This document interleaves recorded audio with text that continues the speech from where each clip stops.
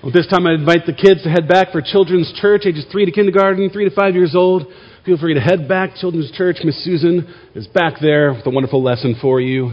I'll invite you to go on back. We'll pray for you. And before we do that, I'd invite the rest of you to turn to Genesis chapter 5. We'll be in Genesis 5 this morning. It's genealogy time. I can sense your excitement. It's palpable. In Genesis 5, we're going to cover all of it, verses 1 through 32. In fact, I'm going to read all of it. You'll have to forgive me where I fudge Hebrew names here and there, and just kind of make them up as we go. That's the key to reading Hebrew and Greek names, is you make it up. I'll invite you, if you want, to stand with me, because even this is a part of Holy Scripture.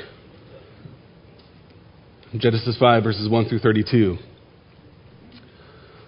I'm reading from the NIV, which says, "This is the written account of Adam's family line. When God created mankind, he made them in the likeness of God. He created them male and female and blessed them. And he named them mankind when they were created.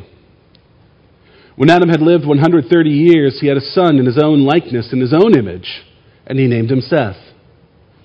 After Seth was born, Adam lived 800 years and had other sons and daughters. Altogether, Adam lived a total of 930 years, and then he died. When Seth had lived 105 years, he became the father of Enosh. After he became the father of Enosh, Seth lived 807 years and had other sons and daughters. Altogether, Seth lived a total of 912 years, and then he died.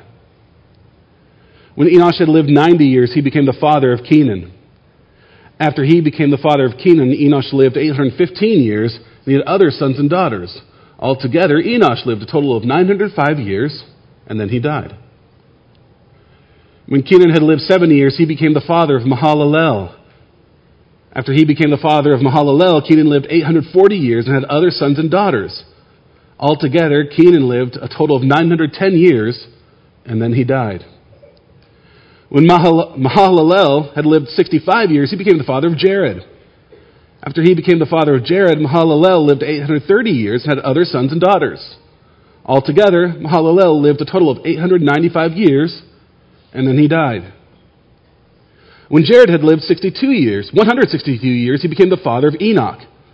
After he became the father of Enoch, Jared lived 800 years and had other sons and daughters. Altogether, Jared lived a total of 962 years, and then he died. When Enoch had lived 65 years, he became the father of Methuselah.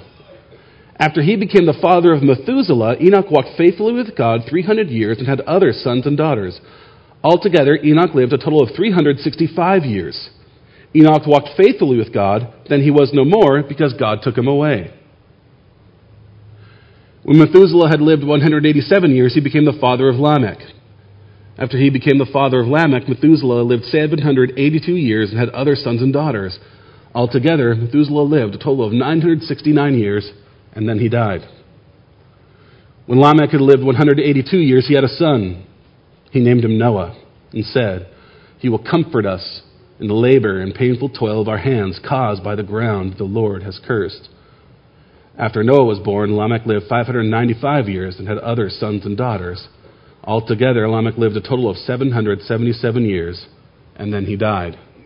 After Noah was 500 years old, he became the father of Shem, Ham, and Japheth. You may be seated.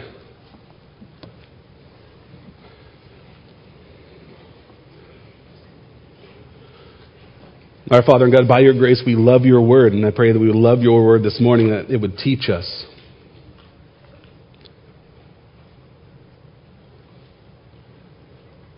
You would speak to us this morning.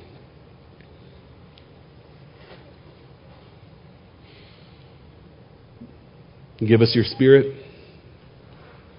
Give us the knowledge of your Son.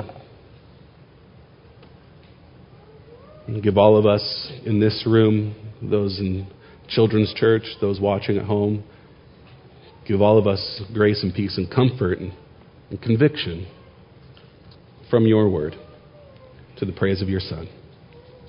Amen.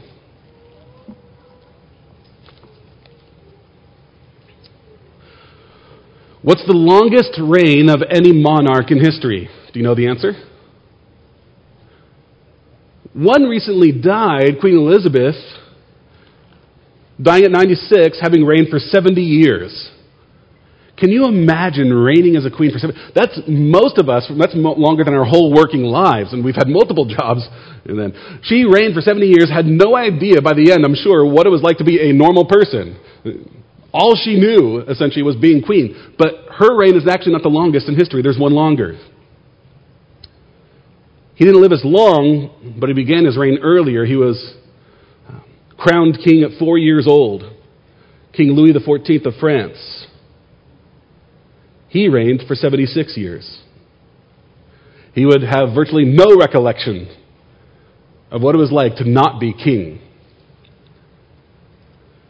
His is the longest reign in history, unless you go by another list of kings. You may not know this. I wasn't aware of this. There's an ancient Sumerian list of kings.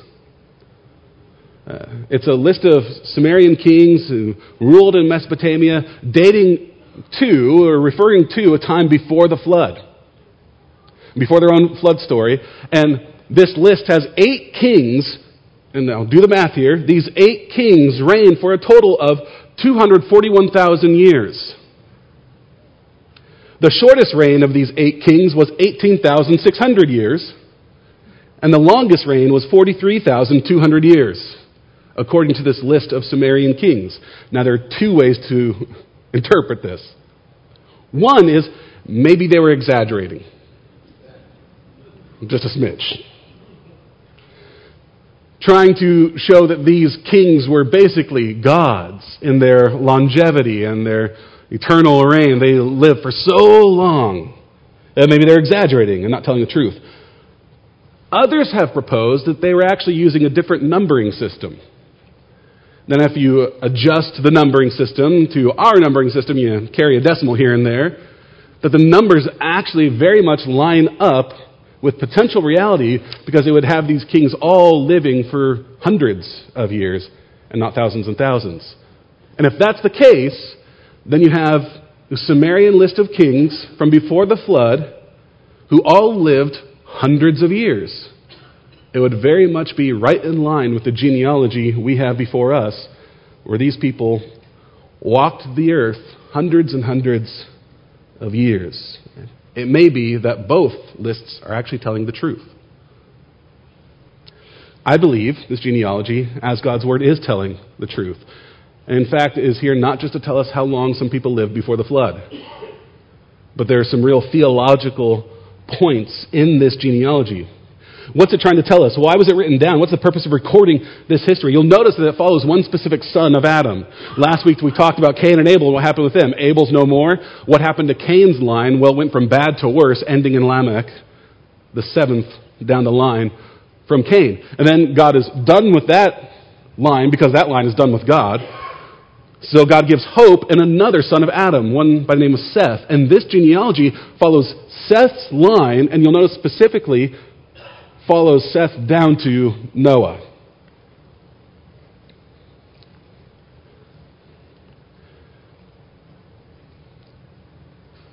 The genealogy names 10 generations. That's likely kind of a symbolic number chosen. In fact, there will be another genealogy coming up after the flood, which also lists 10 generations. And in Ruth, the line of David is listed with 10 generations. Genealogies often skip generations for a purpose. They try to just show those that are selected and chosen for their own reasons, but often they're symbolic. Not every person who's actually in the line is recorded. This is important because a while ago there's a guy by the name of Archbishop James Ussher, who's an Irish archbishop. He once tried to date the age of the earth through this genealogy, and he came up with a number saying that Adam was born 1,656 years before the flood in 4004 BC. And he came up with that number using this genealogy. Now, whether you're a young earth or old earth person, regardless of that, aside from that, that number's probably incorrect, because genealogies in the Bible almost always skip generations. So maybe it's a little bit longer than 4004 BC. But the point is, 10 are chosen. 10 generations. And the reason 10 are chosen is to show that this is a true line, this is a full number, a complete list of how you get from Seth or Adam to Noah. This is a legitimate line of God's people, a line in which there's some hope. Unlike Cain's line, in this line there's some hope that maybe through this group there will come the offspring that was promised to Eve, who would crush the head of the serpent. So the author is going to follow this line specifically. I want to go through this genealogy, and I'm just going to point out a couple of different things. 3 themes. We're not going to read the whole thing again, but I want to point out 3 themes that pop up in this genealogy that the author wants us to know. The first theme through this genealogy is the thread of hope. Not the threat, the thread of hope. That through this genealogy, there's actually a strand woven. There's hope here. There's optimism. After the horrible line of Cain, we now turn to Seth's line, and there's hope in this line. First, look at the beginning of verses 1 through 3. It says, "This is the written account of Adam's family line. When God created mankind, he made them in the likeness of God. He created them male and female and blessed them, and named them mankind when they were created. When Adam had lived 130 years, he had a son in his own likeness, in his own image, and he named him Seth." We'll stop there. You may be familiar with the term geriatric pregnancy. I don't know if that phrase or term is still in vogue. Maybe it's advanced maternal age now. But the idea is there's a certain threshold, and after that threshold, if you have a kid born after a certain date or age for the mother, then there are increased risks and complications with pregnancy, both for mother and child, that you're now on the curve of higher risk. Do you know what the threshold is, what that age is to be considered geriatric pregnancy or advanced maternal age? 35, that's right. When you hit that number, you go, oh man, that sounds so old. Geriatric pregnancy. How about 130 years? That was Adam's age. Or 90 or 70 or 65 or 162 or 187. Those are some of the other ages of men when they have kids according to this genealogy. Seniors, how many of you are ready to have your next kid? You're young by comparison to many of these numbers. These dad and their kids probably ate mashed vegetables together. Diaper changing at the same time.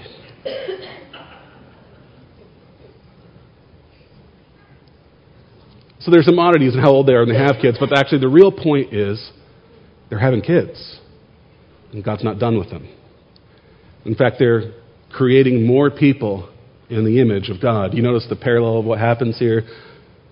Verse 1, when God made Adam and Eve, he made them in the likeness of God. And then verse 3, when Adam had Seth, he had a son in his own likeness. Telling us the image of God continues. Even in the midst of the curse, after the horror of Cain and Abel, the image of God continues. God's likeness is not dead in this people, but carries on through Adam and Seth.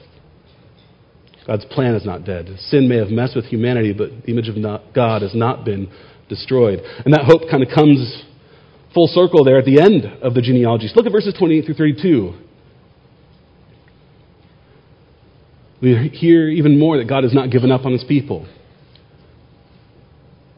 That God has plans to end the curse. Verse 28.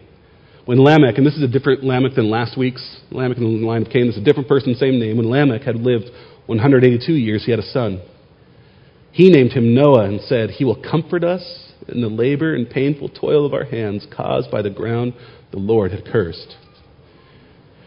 After Noah was born, Lamech lived 595 years and had other sons and daughters, and altogether, Lamech lived a total of 777 years, and then he died. And after Noah was 500 years old, he became the father of Shem, Ham, and Japheth. It ends with hope. It begins with hope. The image of God is continuing. The genealogy ends with hope. Noah is coming. And what's Noah going to do? Through God, by God's grace, Noah will be a rest and a comfort. His name means rest. And Noah sounds like the Hebrew word for comfort. So his father says he'll be a comfort. He'll comfort us in the labor and painful toil of our hands caused by the ground the Lord had cursed. There's a curse on the ground, a curse upon humanity, but God is going to give rest and comfort through his chosen people. There's hope. Hope runs through every chapter of Scripture, even the genealogies.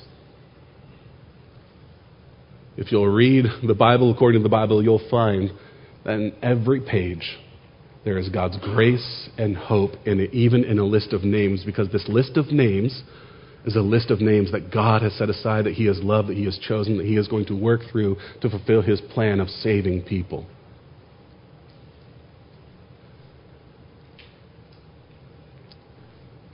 In this list of names, I want you to see a list of people that God loves and cares for. In the same way we have affection on, hope for, pride in our children, God cares for his children. Even in sin and rebellion, he has a plan, and he gives hope. That hope is needed because there is another unmistakable theme that runs through this chapter, and maybe you noticed it as we read it. When you learn how to study the Bible, one of the things you're first taught, one of the keys to studying Scripture is to look for repeated words and phrases. If you're looking in a section, what words, what phrases are repeated? Those are the ones the author's really wanting you to hear, words that stand out. So as we go through this genealogy, what words and phrases are repeated? What make an impact? As we read it earlier, what hit you? There's actually a lot of things repeated. These generations follow a formula. The man is named. It gives the man's age when he has a son. It says there were other sons and daughters. He had other kids, but we're not focusing on those because we're trying to get to Noah here. It gives a total lifespan of that man, and then it ends with one phrase in each generation. Then he died. Then he died. 8 times we hear this, what I call the procession of death in the genealogy. And he died. Altogether, Adam lived a total of 930 years, and then he died. Altogether, Seth lived a total of 912 years, and then he died. Altogether, Enosh lived a total of 905 years, and then he died. Altogether, Kenan lived a total of 910 years, and then he died. Altogether, Mahalalel lived a total of 895 years, and then he died. Altogether, Jared lived a total of 962 years, and then he died. Altogether, Methuselah lived a total of 969 years, the longest person's ever lived, almost 1,000 years, and then he died. Altogether, Lamech lived a total of 777 years, and then he died. All the generations ending with the same phrase, and then he died. Here's the point. This is what Genesis 3 has wrought. This is what has happened because of the fall, because of sin, because of rebellion. Here's what happens when humanity wanders away from God. By his grace they live, but now they die. Satan said, surely you won't die. And the genealogy says, oh yes you will.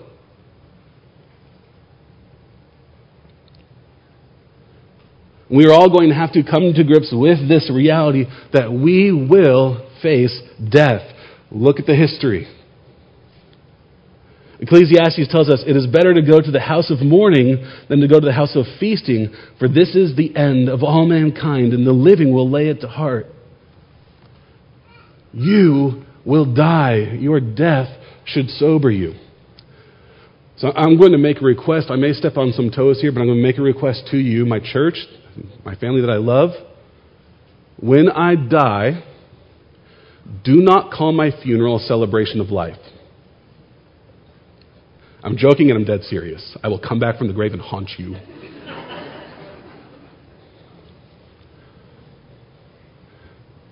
Why do we do that? Because we're uncomfortable with the reality of death. When Scripture tells us, get comfortable with it, realize this, better to go to the house of mourning, that you may learn from it. Don't soften it with comfortable language. So don't have for me a celebration of life. Have for me a proper funeral. Mourn me. Embrace death. Right? There's a lesson to be learned in it. Look around the room. There's a clock ticking above all of our heads. God has planned out our funerals. He's been incredibly merciful to us as a church. Last number of years, I've thought about this often. Given a global pandemic, how few funerals we've had, I think is in some ways a miracle, and I honestly believe a blessing and a grace of God upon us. But funerals are coming. One Sunday will be your last Sunday here to worship with us. And if the Lord tarries by His grace, I live a long life, I'm going to bury a lot of you. And some of you will bury me. So we are going to have to get comfortable with the unavoidable reality that we are going to die. What can we learn from it? Ponder your death.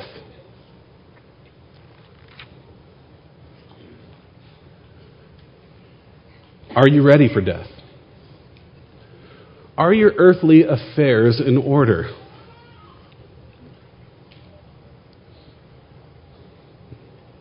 We could talk about this from a very practical standpoint of what happens to your stuff.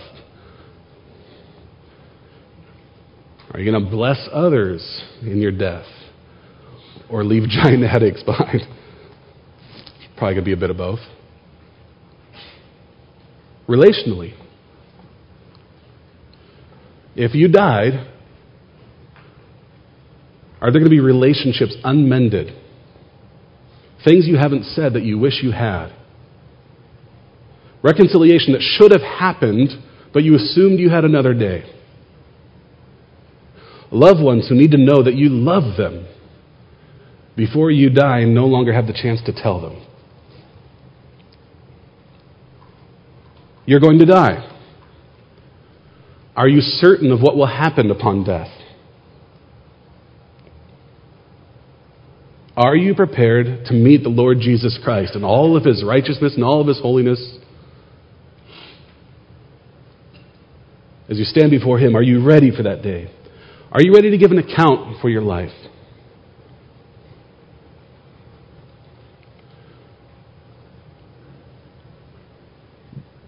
Let me encourage you. Don't meet your death with questions.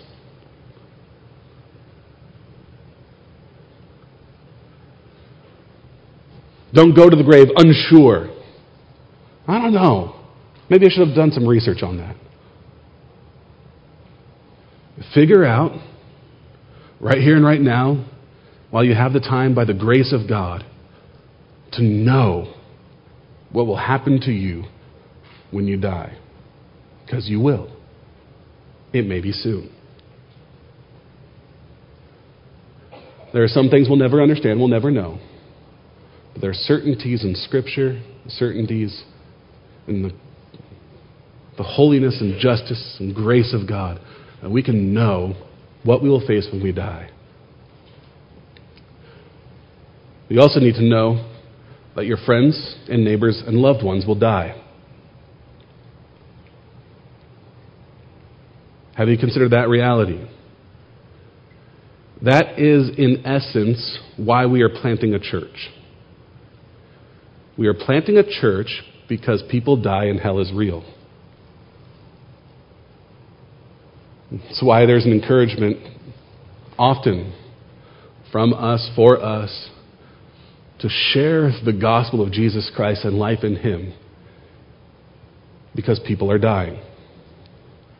Because death is real. It's not something that can be avoided by our works, by our money, by our technology. For those who don't know the Lord and worship the beast, Scripture says the smoke of their torment goes up forever and ever. The only loving thing we can do for dying people is to tell them where they can have life. to take people back from the brink of destruction.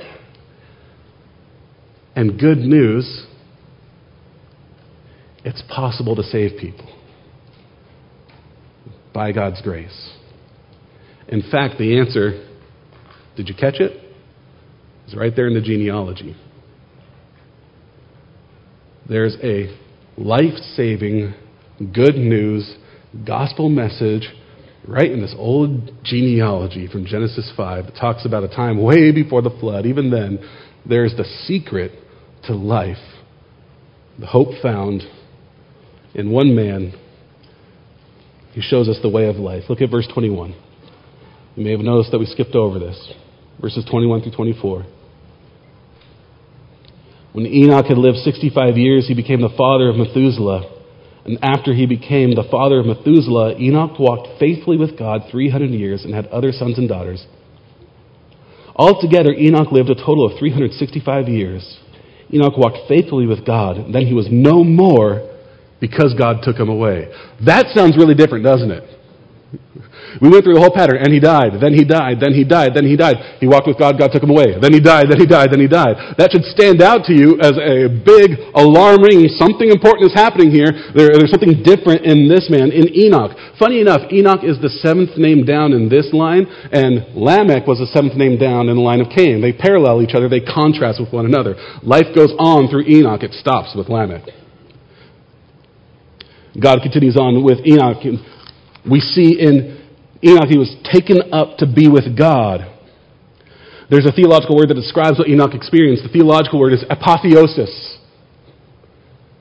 Just for fun, trivia, you can remember that. Apotheosis, it's a word for a raising up, sanctifying, making sacred, or it describes a sudden, mysterious disappearance. You could call it a rapture.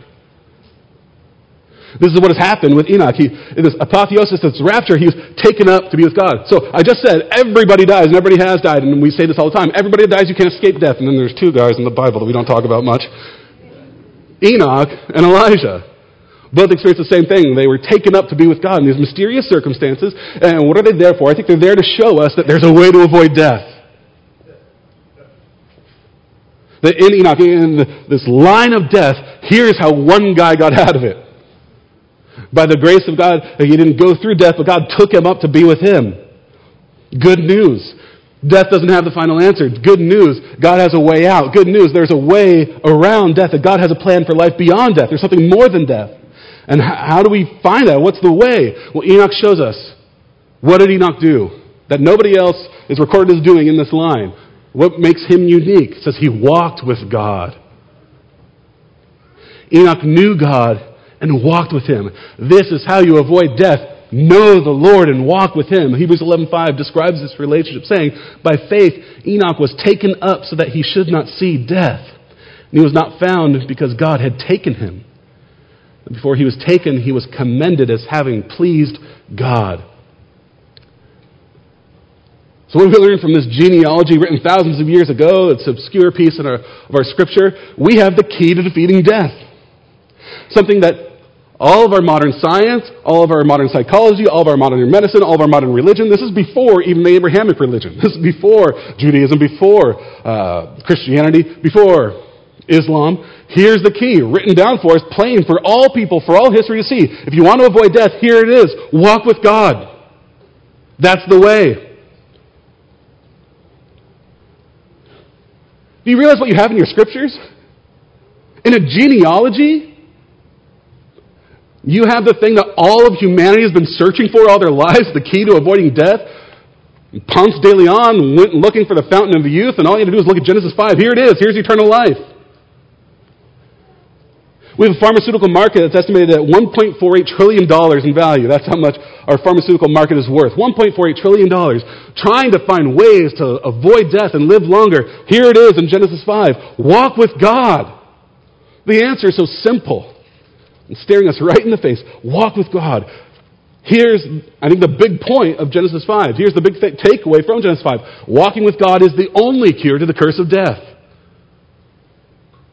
The good news of Genesis 5. Walking with God is the only cure to the curse of death. The enemy that comes for all, if you want to overcome that enemy, walk with God. So I'll ask you, are you walking with God? Notice that as an active phrase. That is a continuous phrase, a continuous motion. It is not just, have you attended church on a Sunday? Or do you have general convictions that generally align with Scripture? But it is a living, breathing, do you walk with God? Do you know Him? Do you know God? Do you respond to the promptings of His Spirit? Do you understand Scripture and apply it to your life? Do the commands of God shape the way you live? Is the Spirit of God producing fruit through you? Do you worship Jesus as the Lord above all? Do you find joy in the things of God? Do you love God with all your heart, soul, mind, and strength? Do you love your neighbor as yourself? Are you walking with God? This is a question we should ask after reading Genesis 5. Charles Spurgeon, in a sermon on walking with God, asked this question.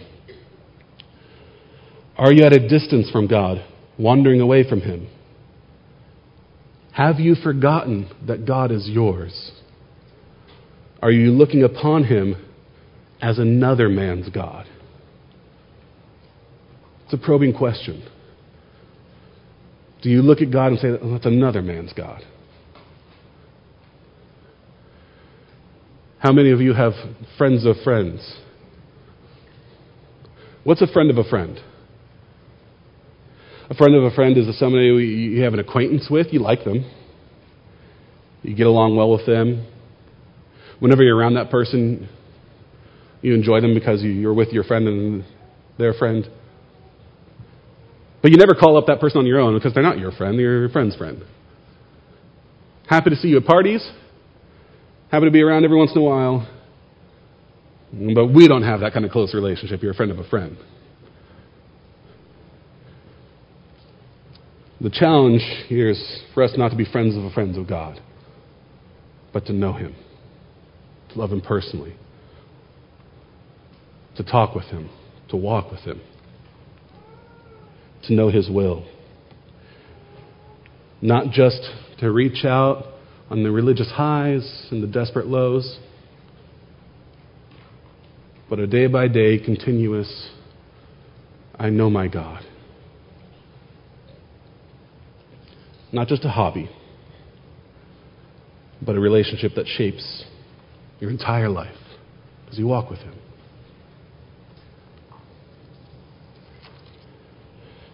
You may ask, how do I do that? The practical answers are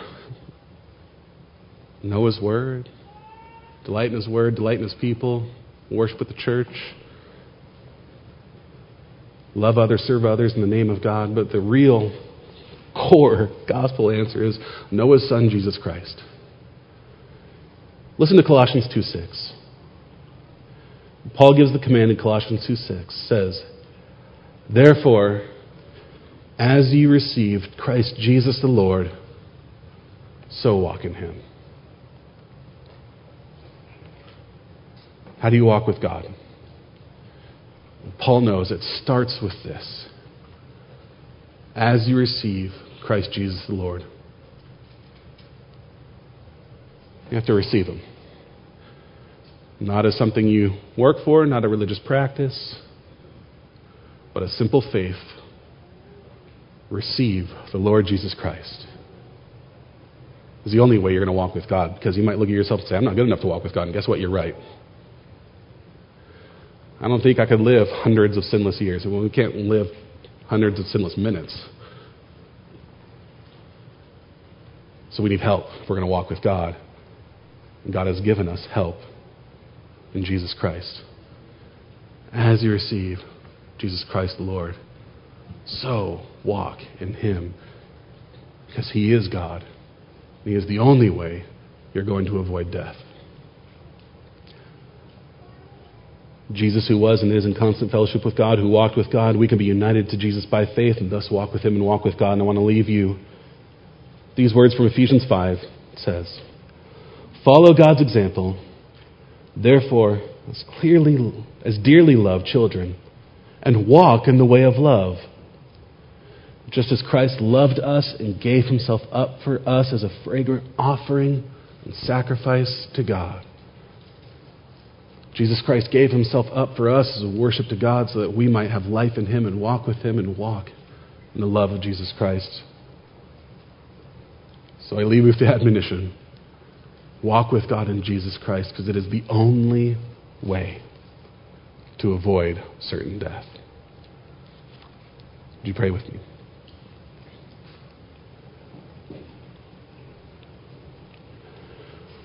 Our Father God, we come to you and we praise you because while we will face certain physical death unless you come soon, and we pray for that, certainly.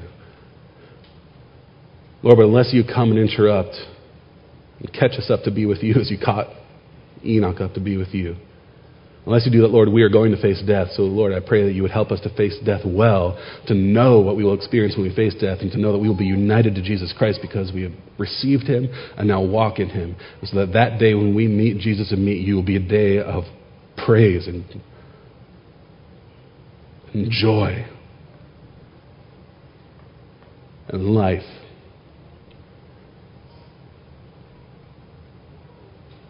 Because we walk with Jesus Christ.